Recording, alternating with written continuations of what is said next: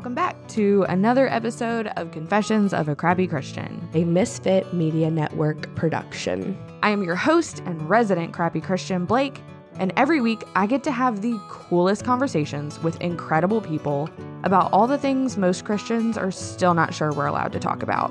So if you've been looking for a place to land with all your crap, and for someone to just be honest about what it looks like to walk through this Christian life, well, you've come to the right place. Pull up a seat, pop in your headphones and tune out your kids, and come hang out with me and a guest for the authentic conversations that you have been looking for.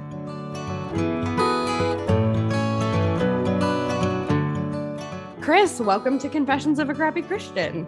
Yeah, honored to be here. Thanks so much, Blake.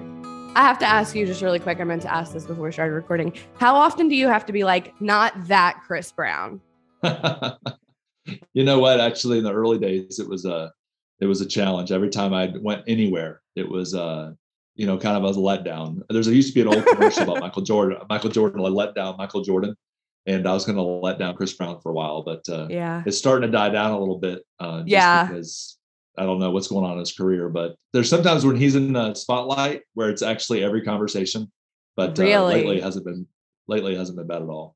Okay, good. Yeah. Well, and I knew that it wasn't like that. He wasn't that Chris Brown. But even when we were booking it, I was like, this will be fun. People are gonna be like, what? So I love that. So you are a pastor, you're an author, you're a commentator. You've kind of done all of the things. But today we're here to talk about your book, Restored, which I'm really excited about. We were talking about before we started recording, just kind of, a lot of people I think are going to resonate with this and have similar experiences of what things look like and how they're perceived and how God can use really anything and he wastes nothing. And so can you just tell us a little bit about the book and what you do? Yeah. So, I, like you said, I've been in ministry for 22 years. I've been involved in quite a few different spectrums of ministry and really have kind of my adult life has been pretty trial safe. Had some, pretty significant deaths in the family that were pretty brutal, miscarriage. But other than that, it's been pretty, compared to my childhood, it's been pretty easy. And so you can kind of look at my life and see, okay, there's this life with not much trauma, pretty safe. And I feel like I've been looked at as, man, you must have been born with like a silver spoon in your mouth and had this perfect childhood and those kind of things. And whenever I start talking about my childhood and the tragedy of it all and the disaster that it was, I think it catches everyone by surprise. And I realized, wait a minute, I think there's a lot of things that, a lot of glory that God can get from a childhood that was a complete disaster. Mm-hmm. And then now I feel like my entire life is, I get up in the morning every single day with the sole focus of who can I impact, who can I influence for the kingdom, what kind of difference can I make, how can I fill heaven somehow? I know it's all God, but I'm a big fan of the axiom that says you work as though it all depends on you, while praying, knowing that it all depends on God. It's not either or, it's both. Yeah. And I know a little bit about your story, Blake, too, as far as like what God's been doing in your life on the success spectrum recently. And God has put his hand on your life. However, you've worked hard. It's not either or, it's both. And so for me, the reason why I wrote a book is I feel like I want to like suck the nutrients out of an awful past and redeem it.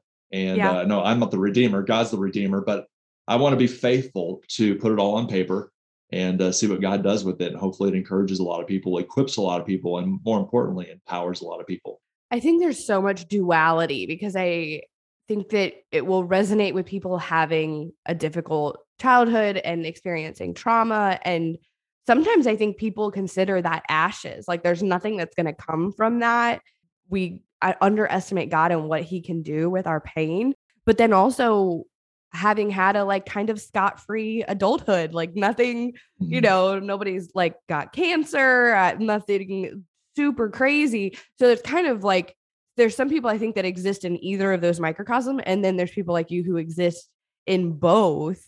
And the church, especially I think the American church, we try to put God in this box that he can only do, fix, work with, redeem so many things. And he just continually proves us we're so wrong about that.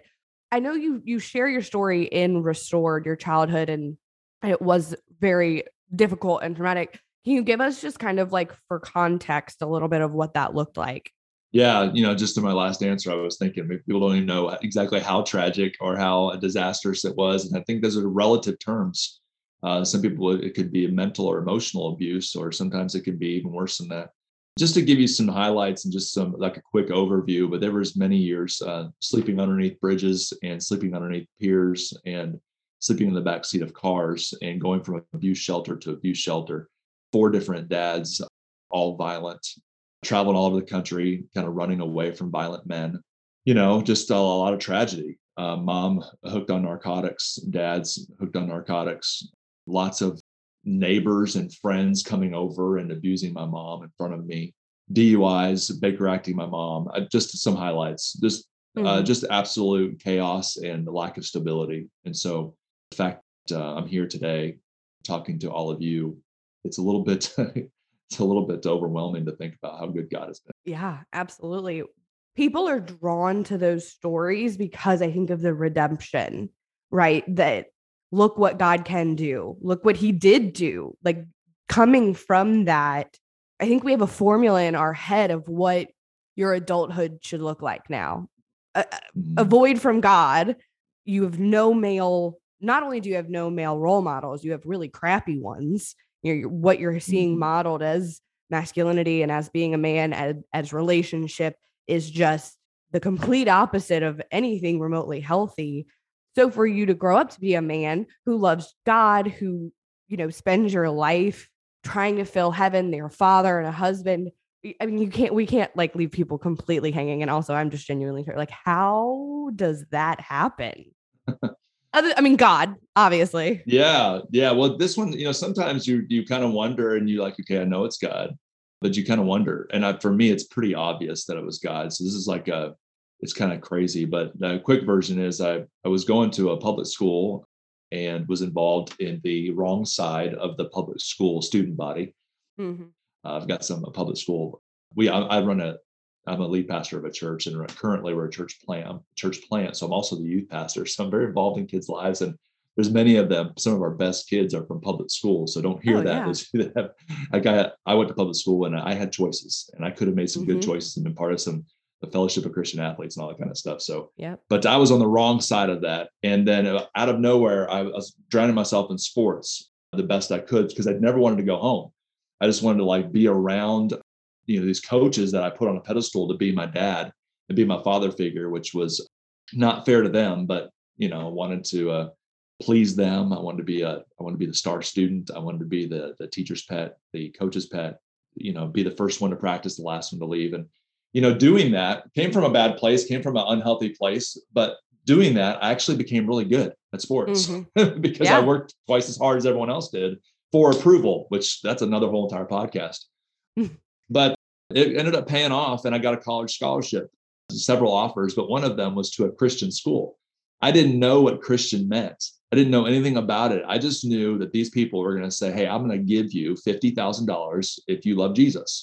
So for me, I'm like, I'll love Jesus for $50,000. 100%. So I went to church there, probably filled out some kind of bogus essay for my application. But, God knew what he was doing. 2 weeks in, they had chapel. I accepted the Lord. I found out in Psalm 68, he says that I am the father to the fatherless. Right there, immediately, I was blown away that I had a father all along.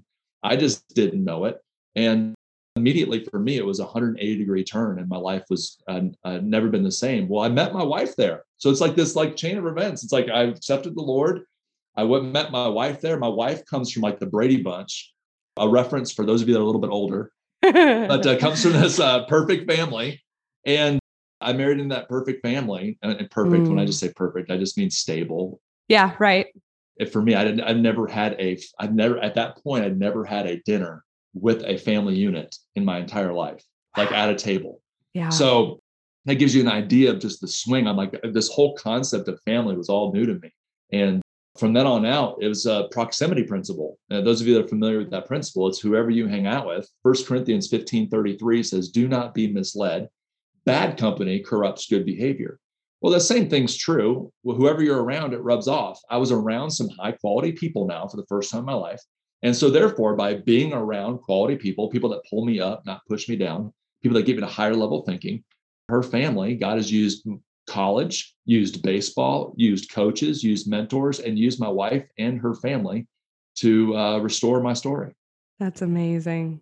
So so you're kind of thrown into this whole new world, right? Where people don't like fight, they're not selling drugs, they're not doing, you're sleeping in a bed, not under a bridge. Like that is when you said 180, like yes, your life 180s with Jesus, your circumstances 180, like everything changes. Was it pretty immediate for you that you like, because it sounds like you're still pretty young, like I feel like when you get thrust into a really new situation, good or bad, it can take a minute to realize, oh, I'm going to have to deal with all of that. Like, I'm going to have to look back and like reconcile and deal with that. Were you like immediately aware of the stuff you were going to have to unpack, or did that kind of come later? Yeah, I would say that I knew that I had some headworms and some mental baggage all the way back to like maybe 9, 10, 11 and during it. I didn't know right and wrong. I didn't know really about like what a stable life looks like. The part of the city that I lived in and all the different places I lived in, 17 different schools, multiple states, probably 40 or 50 different homes, just evictions and all that kind of stuff. I knew that it wasn't normal. I didn't know what normal was. I just knew that was jacked up. So yeah. I knew I was going to have some baggage. When you wake up in the morning and your mom is going to the restroom in the trash can in the kitchen, you just know something's not normal, Mm-hmm. So I've always known I've got mental baggage to deal with. And so through lots of like mentors and counseling and even the places that God's led me to work as an adult, I've worked under the most amazing leaders, many of the names that I could literally say on here and you guys listening in all know who they are. Mm-hmm. I've been able to serve directly underneath them. And so it's just really blowing me away when I think about the contrast between childhood and adult. But yeah, I've had some mental stuff to work with. Some of the things are like a scarcity mindset, huge scarcity mindset of like all the way down to like real practical stuff of like not throwing away any food. Yes. Like, and then I'll actually eat something extremely fattening that was for the kids. And I'll eat it just because I won't throw it away. And I'm doing that at 44. And I'm like, Chris, what are you doing? Like you don't have to do that. All right. I'm like, what am I doing? I'm like, that saves me like 8 cents. But it's like, I got to do it. But 8 cents was more. 8 yeah, cents, like, it's a big deal. Yeah, it was. My husband, not even like remotely similar situation, but definitely grew up with little. And he still like does exactly what you're talking about like the girls won't finish their dinner. And I'm like, it's because she's 4 and we served her, like we had more than enough food to go around. Like, it's okay, baby. Like, this is not going to be good leftovers. Like, it's okay, but I think that that's a really valid point. Like, because that scarcity versus like abundant poverty versus abundance mindset goes so far past like food and material, right? Like it goes into like what I hate using the word deserve because people get very weird about that word, but what you can have in your life if all you know is nothing, like love and joy and peace, like those things weren't a part of your childhood either. And I've encountered a lot of adults that have scarcity, poverty mindsets about those things on top of money and food and a roof over their head.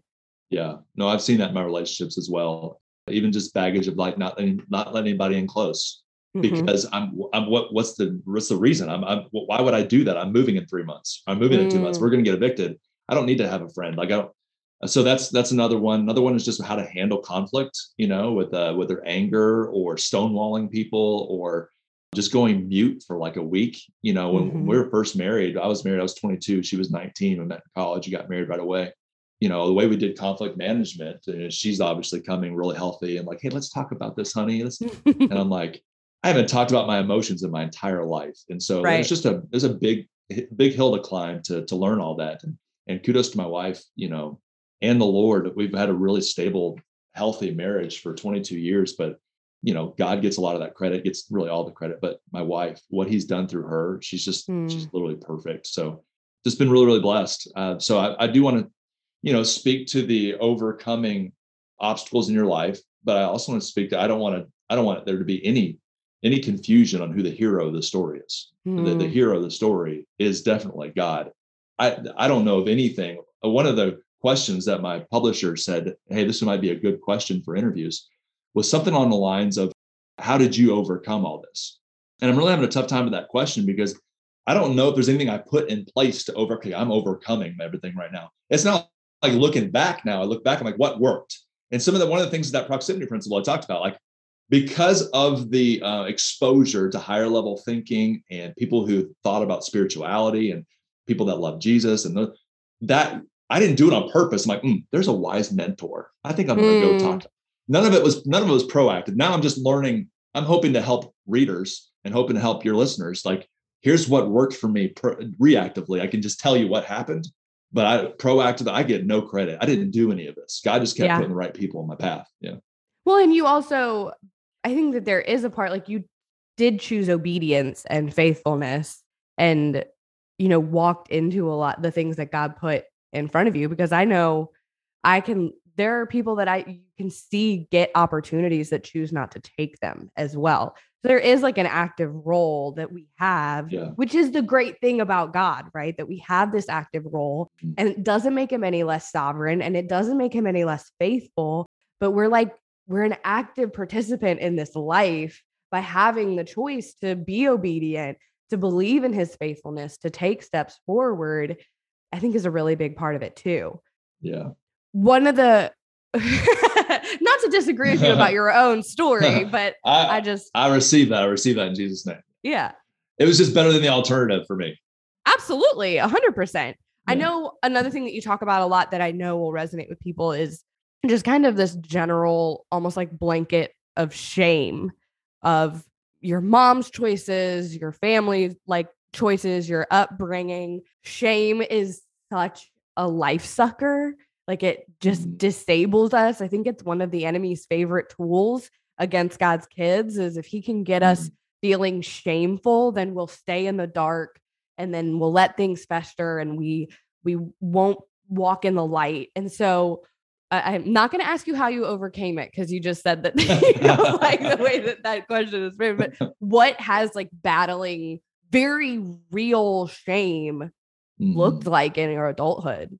Yeah, I mean, when I think of shame in general, no matter what somebody's feeling shame about, and that's why I feel like this book resonates with everybody. Everybody didn't sleep underneath the bridge and appear. I get that. But the pain and disappointment of a childhood, or pain and disappointment of a previous chapter of your life, could bring some of the same emotions that need to be restored. They need to be redeemed. And so the principles that are talked about in this book are principles that are applicable to, I don't know of many people that come and just raise their hand and say, you know what, I've never been through pain. Yeah. I've never felt shame before. Yeah. I think we naturally our skin gravitates toward shame. And I think where this worked for me is when I got my identity right on who I really am. I'm not a decision that I've made. I'm actually not even a decision I didn't make that I was supposed to make. That's not who my identity. You got to get your identity right, that you are, regardless of what you do, you are a child of God. And I think you also got to get your expectations right. I think if I expect my 13-year-old daughter to be making college type adult decisions right now, that's not a good expectation. She's not. She's being a 13-year-old. And so then if I have an expectation that she's going to act like a 13-year-old, and then she does act like a 13-year-old, my expectations are accurate with what happens. Yeah. There's not this expectation gap between what I want and the way she acts. It's actually accurate. I think a lot of times we have this expectation gap that we're not going to make a mistake. Who said that? Like, we are fallen humans. We've got this stuff called skin on. We are not perfect. We are going to make mistakes, and we're going to be some things that we don't do that we should be doing. There's that passage, I believe it's in Romans, it says I'll mess it up, but you guys, I think you know what I'm talking about, but it says, I do what I'm not supposed to do. I don't do what I'm supposed to do. Why do I keep doing? It's a great passage, by the way. It's all the way Apostle Paul tells us all the way back. It's human condition that you're not going to do what you're supposed to do. It's just, you just want to do it less often. So you get your expectations right. Number one. Number two, identity. You got to know that you're not your past mistakes. I am not my childhood. Amen. But one of the things that I could feel a little bit of shame is my pedigree on what I came from, my mom, my dad, their mom, their dad. And I could feel a little bit of shame in that. That's not who I am. I'm not yes, they're my earthly but my identity is so much deeper than my pedigree on earth. Mm. And so I think once I got that right, the shame started to peel off of me. Now shame is still an issue today. I have shame this week over things I did last week. Yeah. I've got shame over stuff I did yesterday. I got shame over the way I reacted in a conversation 2 hours ago. It's still a real thing. But this overarching cloud of shame over my life because of a season, or because for me, a season is the first 18 years of my life. It's gone. Yeah. My identity is not wrapped up in that at all. So Hallelujah. my encouragement to everyone else is just get your identity right. And then when you get his presence, is such a big deal in your life. The little bit of problem or imperformance in your life, or the lack of performance that you have in your life, it becomes smaller the bigger the presence gets. Yeah. So I think you just got to put things into perspective. A lot of times we get what we look at. We go toward what we look at. And if you're always looking at your shame and always looking at your mistake, you're going to always dwell and think about that mistake and feel more shame. Well, and identity and expectations go really hand in hand as well, because if I know I'm good, like if I know I am good with God, God is good with me, there isn't anything that I can do to change that, like the pressure's off. Like that doesn't, I think some people take that a little far. It doesn't mean we exploit grace. It doesn't mean like there's no rules, like just do whatever you want. But my heart is changed. And if my heart is changed, then my heart wants what the Lord wants for me. And like, I'm walking towards that. And when I mess it up, I'm still good with God and God's still good with me. And I think that religion and, legalism, they try to infiltrate that identity portion, and then it bleeds into our expectations of ourselves. When you have the church saying you have to be doing X, Y, and Z to be good with God, and the Bible is over there going, what was the point of the cross if you have to do a bunch of stuff for us to be okay? Yeah. There needs to be a lot more emphasis on the person, not the process. Exactly. I think that that's hopefully really life-giving for people that are listening, that their shame has no power in your life. I think women tend to really battle with shame, men as well. Maybe it's just because I talk to a lot of women and I am a woman, but like, I think it's the human condition. Like you said, like our skin pulls us towards shame, and that is something that will keep us from functioning in the fullness of our relationship with God, because we think we have to hide from him, when in reality, that was the whole point of the cross, was so that there is nothing between us anymore. Yeah, that gender differentiator right there, I feel like is important to discuss. I do think they experience shame the same amount. I think what the difference is females are so good most of the time at talking about it, and so therefore it's out and about. We hear it more often, and that is so healthy. So if you're a lady and you're listening in right now, and you feel shame and you actually talk about it a little bit, man, don't stop that. That is so healthy. I think to dwell on it and have it like you're speaking shame over yourself is but to like process your feelings and say like that's what's so dangerous about men. Is I feel like they feel shame just as much, possibly even more. And what's really, really unhealthy is we're not talking about it. Yeah. We can't have sin and peace at the same time. And so I think if you choose sin, the second that you choose sin, you are choosing to not have peace. They can't happen at the same time. So I think when it's not if we're going to sin, it's when we sin, and we talk about it. Get it out in the open, not just talk with friends, but talk more importantly with Jesus. Yep. And get it out in the open. But you're never going to have peace while there's unresolved sin, or there's sin that you're trying to keep from God, even though know He knows. So I think we have a choice: sin or peace. Absolutely. Another thing that you talk about that I really loved in the book is generosity, which I just knowing the little bit of your story that I know, you didn't grow up in circumstances that fostered generosity because it was survival, right? And it was just getting by. But I think the other side of that coin is that so many people have equated generosity with spending money. And that's kind of one of the things I think you actually say in the book, I don't have to be financially secure to live a generous life. What does that mean? Well, this may be my life verse. I've never actually coined it, but I swear I talk about it all the time. So it must be Proverbs 11:25 says the generous will prosper. It's literally that, like, you may hate that word because prosper is like only what that brings, the whole prosperity gospel, all that stuff. But the word prosper is not my word. No. That's straight from the scriptures. And so Amen. I think we, in today's world, we take it out of context and go extreme with it. Or some people have hijacked it and made it mean something that God never meant for it to mean as well. Exactly. Yeah. Yes. Yeah, what that word in that verse means, it doesn't mean you're getting a Mercedes tomorrow and a big fur coat. It just means you're going to prosper, and not just financial prosperity. Actually, prosperity, I feel like financial prosperity is actually the least important out of them all. Exactly. It's the least life-giving for sure. Yeah. So the generous, that's just the first half of that verse. The second half is the one I really love. Those who refresh others themselves will be refreshed. Mm-hmm. And I can remember back when, my mom and I together combined, even me working after school, combined total, our family income was 11 grand a year. Mm-hmm. That was with her working as a waitress at 3 different restaurants and getting fired every other day and trying to work at another restaurant, working at a gas station, and just this, whatever, all that together. I can remember because I did the taxes as like a 13-year-old. Yeah. And I would do the taxes like 11 grand a year. And so I can remember, though, we always qualified for food stamps. And I can remember that's one thing that we could be generous with, is because back then the government gave you way too much. They probably do today as well. There's just some system and they give you way too much. So we had plenty to eat all this time.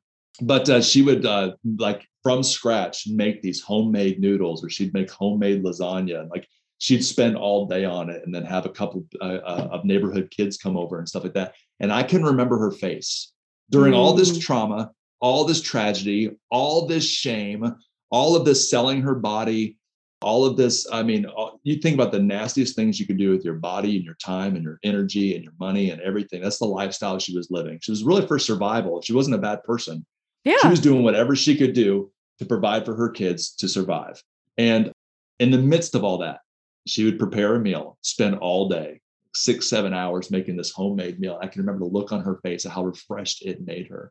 I have seen that truth all the way through my life, that it is not just money. That's a food stamp analogy, but it could be with a smile. It could be with just a little like non-weird encouragement in an elevator to a stranger. Mm-hmm. It could be walking down the street and playing with the neighbor's kid and throwing a football with him or her.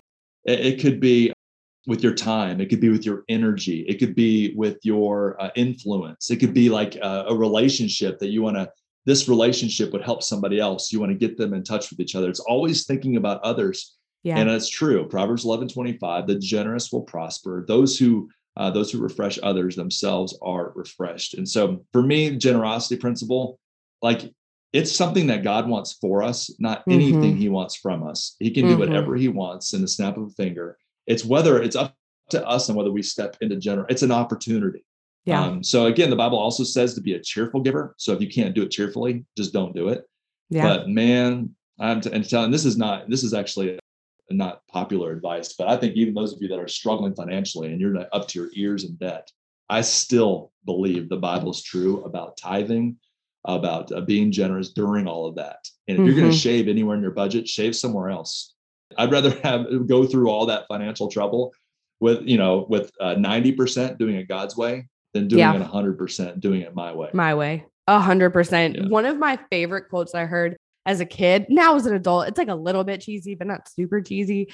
And I'm going to butcher it, but is like, I don't want to like delicately tiptoe into my grave with lots of stuff. I want to skid in, like slide in, having used everything God gave me. And that I don't want to get to the end of my life and it be a life of preservation. I want it to be a life of, because sometimes I think people are uncomfortable with generosity. I think people are uncomfortable extending it and receiving it.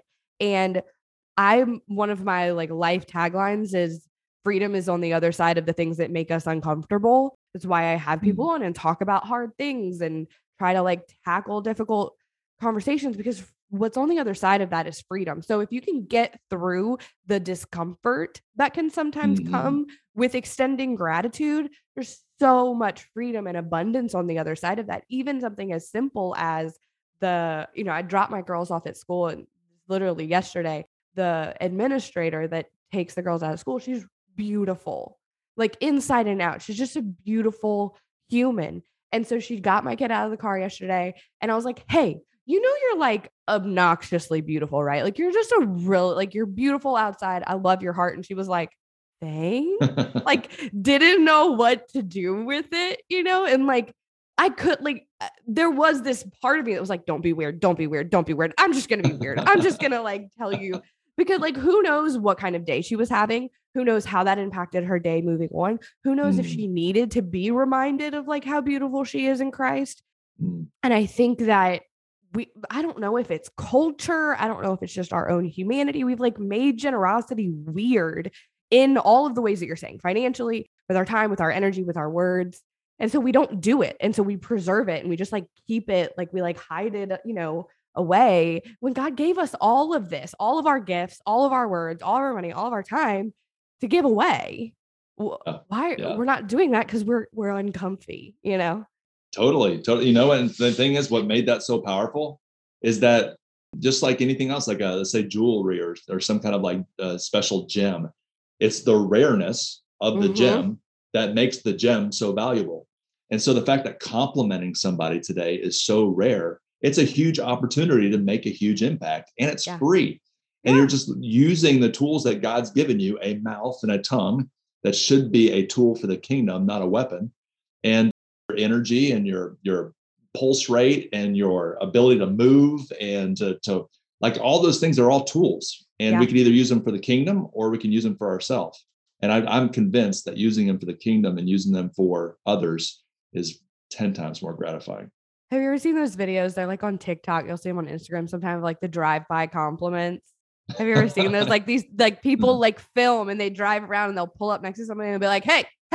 And the person will turn around like, why is this person yelling at me?